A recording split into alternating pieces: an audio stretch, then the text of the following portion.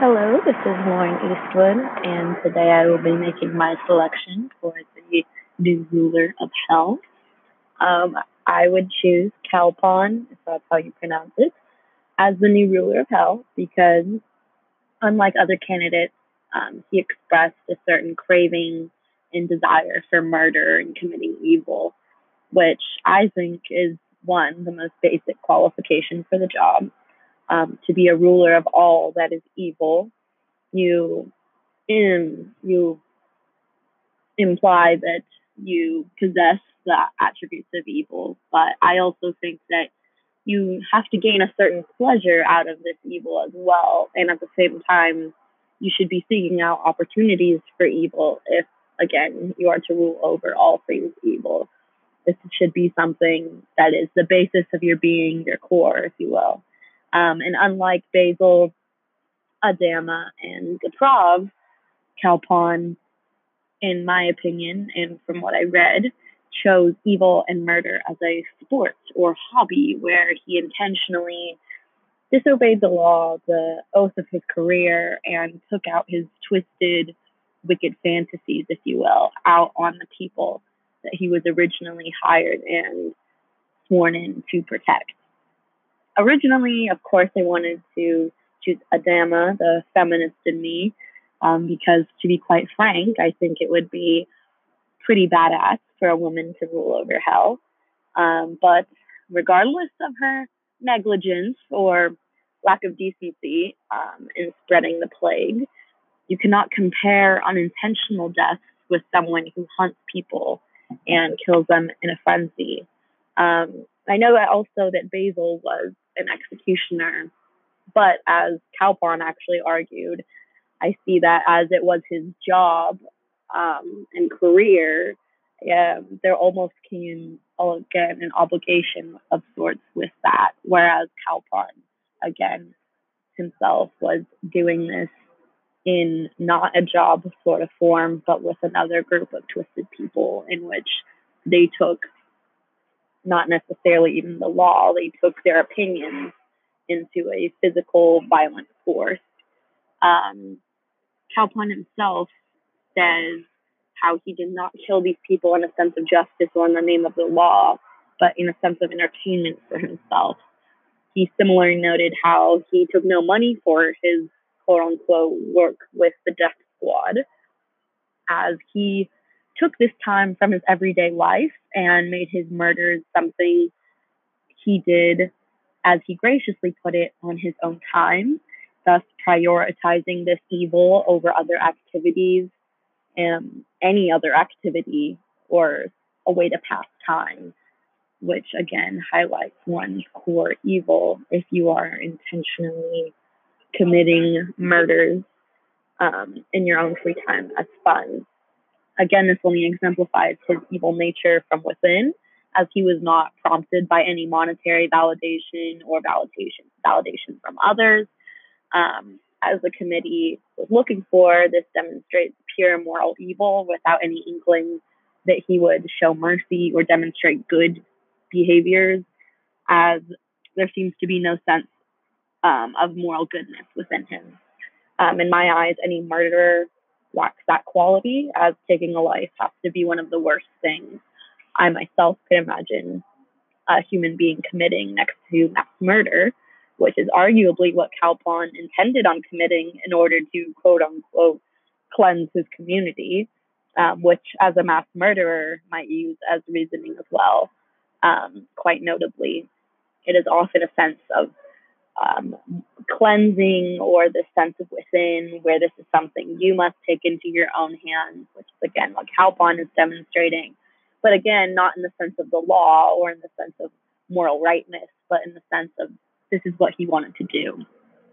All in all, what I've gathered from our various topics and lectures on evil, um, in my what I've gathered is that evil is not something you can fake or even conjure up in your wildest dreams or thoughts or nightmares, I should say, because evil is a very real thing. It is present, not only in a possible hell, but it plagues our reality, our world every day, every second of the day, and has for as long as time has persisted. Whether that evil is murder or genocide, poverty, illness, slavery, as we have seen, it is here. It has been here, and it is very much real. Um, it has happened, but what these evils all have in common is that they root in our own intentions. Hitler intended to commit genocide against the Jews. Early Americans intended to force African Americans into slavery. Every day, we intentionally waste food. We don't vote or support issues like healthcare or equal pay or increasing minimum wage or even food stamps because if we don't use them, we seem to forget that other people worldwide die every day for these sort of things. Every day, these things are not only just happening around the world, but they are affecting and killing millions and millions of people. Um, Thus, we intend to let others starve and go into poverty and obtain illnesses, regardless of, because all in the name of this does not affect me, therefore I do not care. And Kalpon intended to freely murder others rather than send them to a judge and jury like the law he was hired to enforce required him to. And what I'm getting at is that evil comes from our intentions. It, unfortunately, as we might like to think or blame, it doesn't magically just appear. We, in one form or another, have to permit its existence. And those who seek it out themselves, in my opinion, are inherently evil. And with that, I can with full confidence choose Kalpon to be the next head of hell, as I'm sure from his description and actions, he would do a great job. But I really, now that I continue talking about it, am very fascinated by this idea of evil being rooted in intentions. And if you don't mind, I might just ramble on about it for a second, just because I don't necessarily want these thoughts to have no purpose. What I was saying about how evil is a very much intentional thing, I think that it's also something that can be prevented in a lot of ways. And that's a thing that a lot of people forget, especially in our everyday lives. We are so programmed to be consumed with our own thoughts and our own problems and our own lives that we forget that we're one of billions. And in a grand scheme of things, it's arguable that our existence is merely just that existence. It doesn't really have purpose. It doesn't really have, of course, life is what you make of it. But to someone across the world from me, they don't know that I'm here. They don't care that I'm here. It doesn't affect their everyday life. I can be doing just fine here in California, while in Africa, they're in civil war and mass starvation and poverty, and females and males and children and everyone is suffering. And of course, here I am sitting here recording this on my MacBook Air and my comfy engineering and interdisciplinary science lounge plaza on my college campus for my education that I pay thousands of dollars for.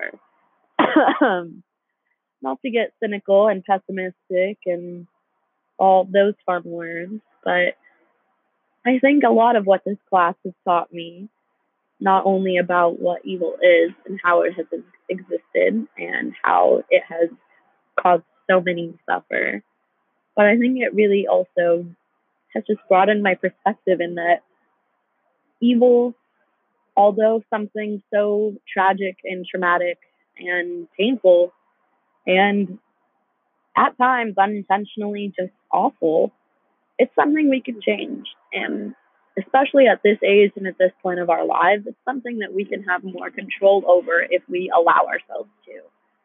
If we as a community, as a generation, as a planet can come together and start to see how we contribute to evils in our everyday lives and in the other everyday lives of others, if we could just be more mindful of each other, I think we really could limit evils in our everyday society. But for now, I'm going to I guess just spread that kind of thought until I can think of something bigger and something better. So thank you for the class and for the incredible lecturers and all of the information and perspective that you brought within this class. I wasn't really sure what to expect, but I'm graciously appreciative that I took this class and will be recommending it to others as well because everyone could use a little perspective in today's society. Have a great summer and thank you for listening.